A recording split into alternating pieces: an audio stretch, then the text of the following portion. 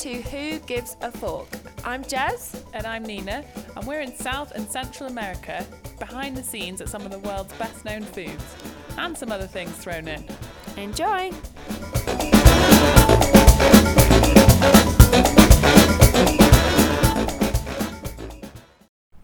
Hello, welcome to our first podcast. Welcome to Ecuador. We are currently on a rooftop in the city of Latacunga, which is in the Andes. We're here to talk about bananas. We thought it would be a good place to start because you might not know, but Ecuador is the world's biggest exporter of bananas, and everybody eats bananas, or most people do. So, yeah. Yeah, and before we get into the more serious stuff about bananas, I thought I would quiz Nina on her banana knowledge because you may or may not know, but Nina used to work in the fresh produce sector, didn't you? You were a journalist for Fresh Produce Journal, Yep. So you know far more about bananas than I do, so it's much fairer if I quiz you. So, quick fire questions. I'm dreading this, by the way. Okay, how many bananas are eaten worldwide every year? Oh God, I've got no idea. Millions and millions. I do know that over 90% of people eat them in the UK, but that's about as much as I know. What is it? Tell me. 100 billion. 100 billion bananas. Yeah. Oh my God, that's so many. I can imagine that, can you? 100 No. billion bananas. Oh my God. Okay, and another one about UK consumers. Okay. In kilograms, how many bananas do you think the average person in the UK eats a year? Give me a range because I've found different figures. Okay. Kilograms. Oh, it's a tricky one. I've really got no idea. Take a punt. 50? No. 10 to 18. You probably have some serious potassium over. Okay, no. that was way off. No, This is not my area of expertise. No. Which equals, so that equals 5 to 6 billion bananas a year eaten in the UK Okay. alone. So That's a lot. I quite do good. know that if you eat 72 bananas, that is the fatal level of potassium and you will die. That is good knowledge. So don't do that. Good to know. You're good to know. welcome. 71 bananas, you're okay. You're fine. Don't go over the limit, guys. Be safe. And we did talk about this a few days ago, so you should remember this. What 2 things can banana skins be used for? Oh, I know this. Definitely know this. Shining your shoes and cleaning your laptop screen. Ah, gross. Shining shoes is right. The other one, what have we been afflicted by quite a lot in Ecuador already? Oh, mosquito bites. Yeah, rub a Amazing. banana on you. Yeah, remember that. So always remember, got a spare banana in your bag, shine your shoes, Which rub Jess your mosquito usually bites. does, by the way. I should add that most places we go, she's got a squash banana at the bottom of her bag. Dear, it's awful. It's disgusting. Okay, great, good. Well, you got, I don't know, about 2 1. out of 20 there. Good knowledge. So obviously bananas are grown in many, many countries across the world. So we wanted to tell you a little bit about why Ecuador is unique in its way. So first of all, it's about the climate. The climate is ideal for producing bananas. It's very hot, it's very tropical. It's not too tropical in the sense that it has much fewer tropical storms like hurricanes, which cause chaos for other banana producing countries in Central America, for example, like Dominican Republic, Costa Rica, places like that, Honduras. So it's got a very stable climate, which is quite unique in the world for bananas.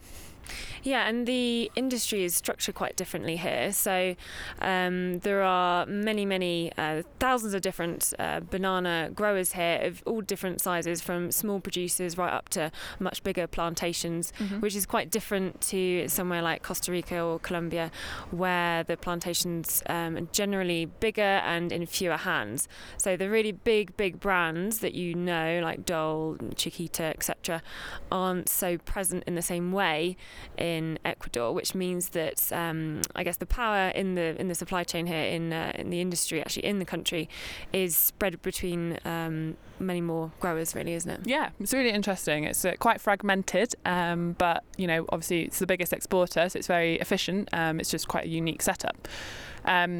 So we went to Machala. I know I said earlier we're in the Andes. Obviously, bananas are not grown in the Andes, just to clear that up.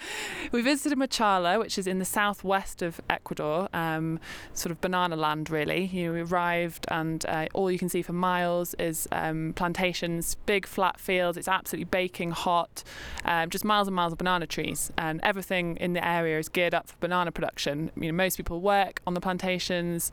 There's lorries everywhere shipping bananas. It's very much the centre of banana production. So we visited a third generation banana grower called Hacienda La Nueva Pubense. And so we were going to give you a little snapshot behind the scenes and what happens to get bananas from a tree to you.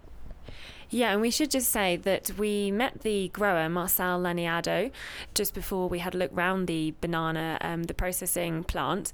We had a great chat with him beforehand, but unfortunately he had to rush off because he had, he was showing around a buyer from Aldi, Germany, which is obviously far more important, quite rightly. But the lady that you're about to hear her name is Maria, and she works for Pro Ecuador, which is the Ecuadorian government's trade wing, and she's a banana specialist. So now we'll go to the banana processing factory.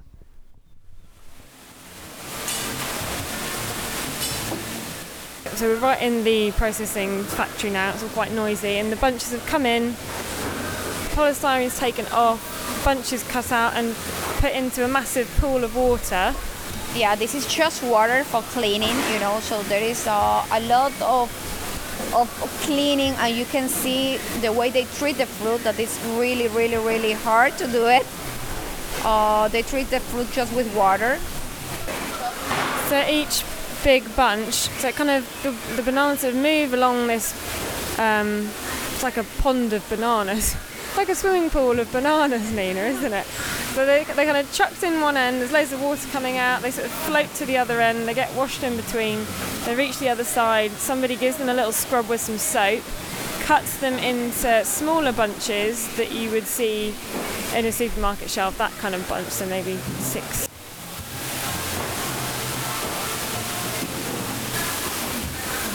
So the bunches are now moved into another pool. Why are they being washed again? To get the soap off this time? Because the whole process of the bananas have to be in water because of the quality. If you touch so many times the banana, they lose the quality. And when the bananas goes, you cannot see the damages when the bananas are green. You see the damages when the bananas are yellow. So if you scratch the bananas or you touch a lot of the bananas, when the bananas goes yellow, you can see the black spots, and that's not a good quality. So that's why all the process are in water. So we then come down the second end of the pool, and the bananas are being just taken out of the water and put into trays. And then there's a lady down the end here who's very quickly putting stickers on all of the bananas. Oh, she works fast. Oh my god. Oh, they're Rainforest Alliance stickers actually going on. It's nice to see, isn't it? And then there's a guy here, looks like he's weighing them. And then they're being put into cardboard boxes straight into the back of about 3 lorries that are waiting. Guys putting them on, strapping them all in, getting them all ready. It's really quite a big process.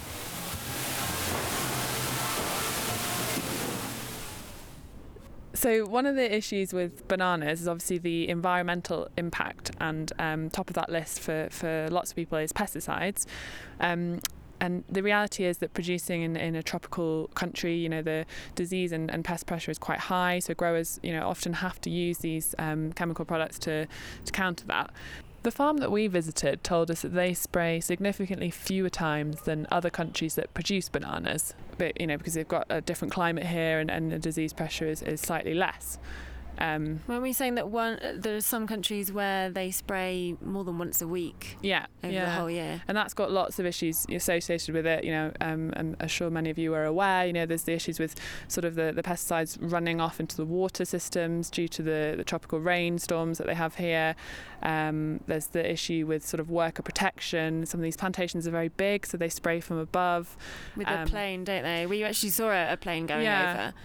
Yeah, so it's an uncomfortable reality, I guess, but it's also not one that people are just sort of letting happen. People don't want to use these chemicals. They try wherever possible to reduce it, mainly for the cost, but also the environmental impact. The farm that we visited, trying different things, so they've got like a sealant that they put on leaves instead of spraying chemicals on it, which kind of locks out the fungus. And they've got filters on sort of their drainage system to prevent that going into the water systems. They've got various other things that they're trialling. So yes, it's a big area of concern, and one that is part of the industry today. I think we should say though that not everybody is trying hard. I don't think we can say that like everyone is trying hard to reduce pesticides. We know like there are so many issues in terms of like worker rights and things like that, with people being sprayed by these from planes and things like that. If you go on to a good source, if you wanted to find out more, is bananalink.org.uk, or what's the other one, Nina? Make Fruit Fairer. That's it. Makefruitfair.org.uk, which are both NGOs, campaigns in the UK that have a lot of information about that.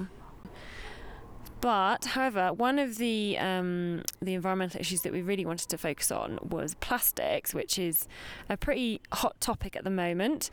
Basically, when you come into Machala, this banana area of Ecuador, if you imagine you're driving through these plantations, and on every single around every single banana bunch is a massive plastic blue bag, and we didn't really know what this was all about when we first arrived at the plantation, but it turned out that it's all to do with protecting the bananas from insects, essentially. And there's one particular bug that we got told that kind of creates it sort of sucks down the banana, so it creates a line down the banana, and basically consumers don't like it, and it starts to cause bruising and brown marks and things like that.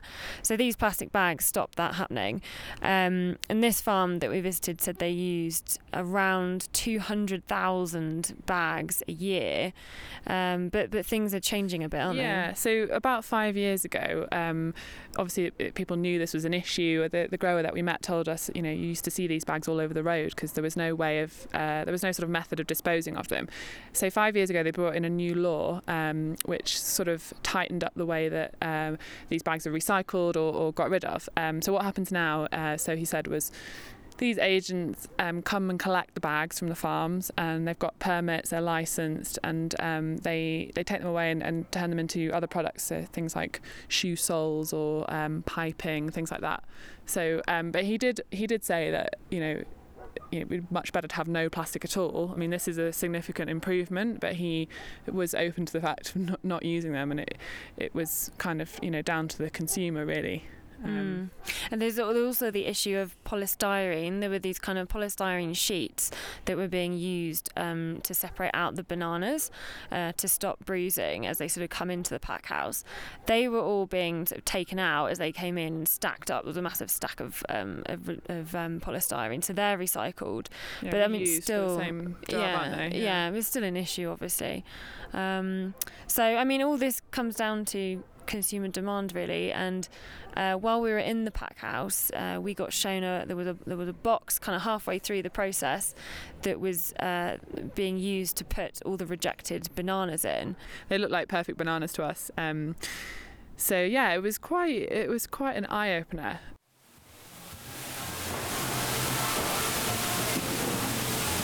This is a crate of bananas that are being rejected. What do you think these are being rejected? A scratch. Tiny scratch. I mean, it's crazy, isn't it? Not for export.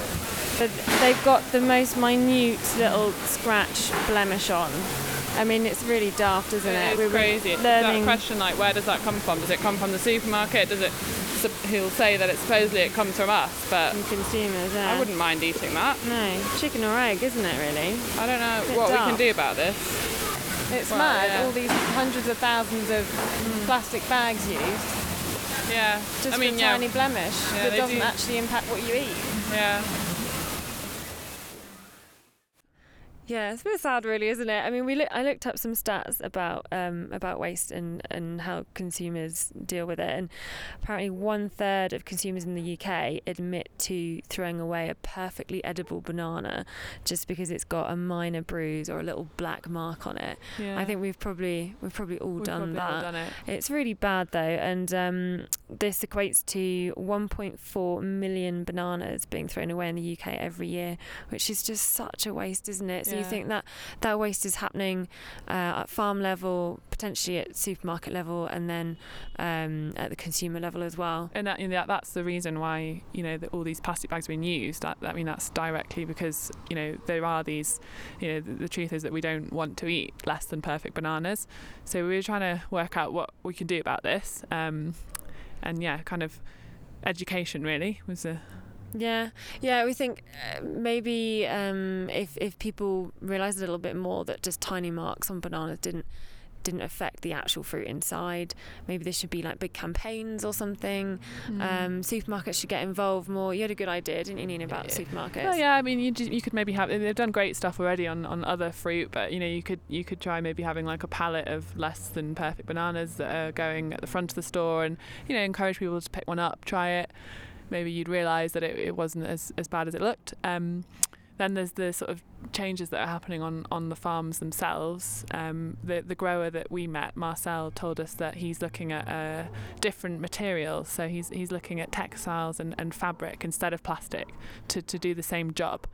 Which would obviously be great, and he was really keen on that. He'd much prefer to not use all that plastic, but he's kind of, he's forced to do that because of the demand from us, because everybody's doing it, and he's in a very competitive marketplace, and his bananas wouldn't be deemed as good as somebody else's. That's the truth of it. So yeah, he just wouldn't get any buyers. No. Or they would get rejected by a supermarket, or probably even before they even got there. Yeah. So yeah, in conclusion, we just feel that it's worth knowing a little bit about what goes into making your banana, and maybe next time you see one and it's got a line or a bruise, or it doesn't look quite as perfect and yellow as you would want, then think twice before not choosing it. Yeah, think of all those plastic bags and all that polystyrene. Yeah.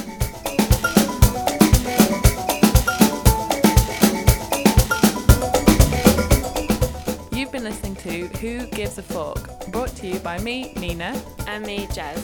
Keep listening as we travel around Ecuador and then into Colombia, visiting farms, plantations and food producers. See you next time.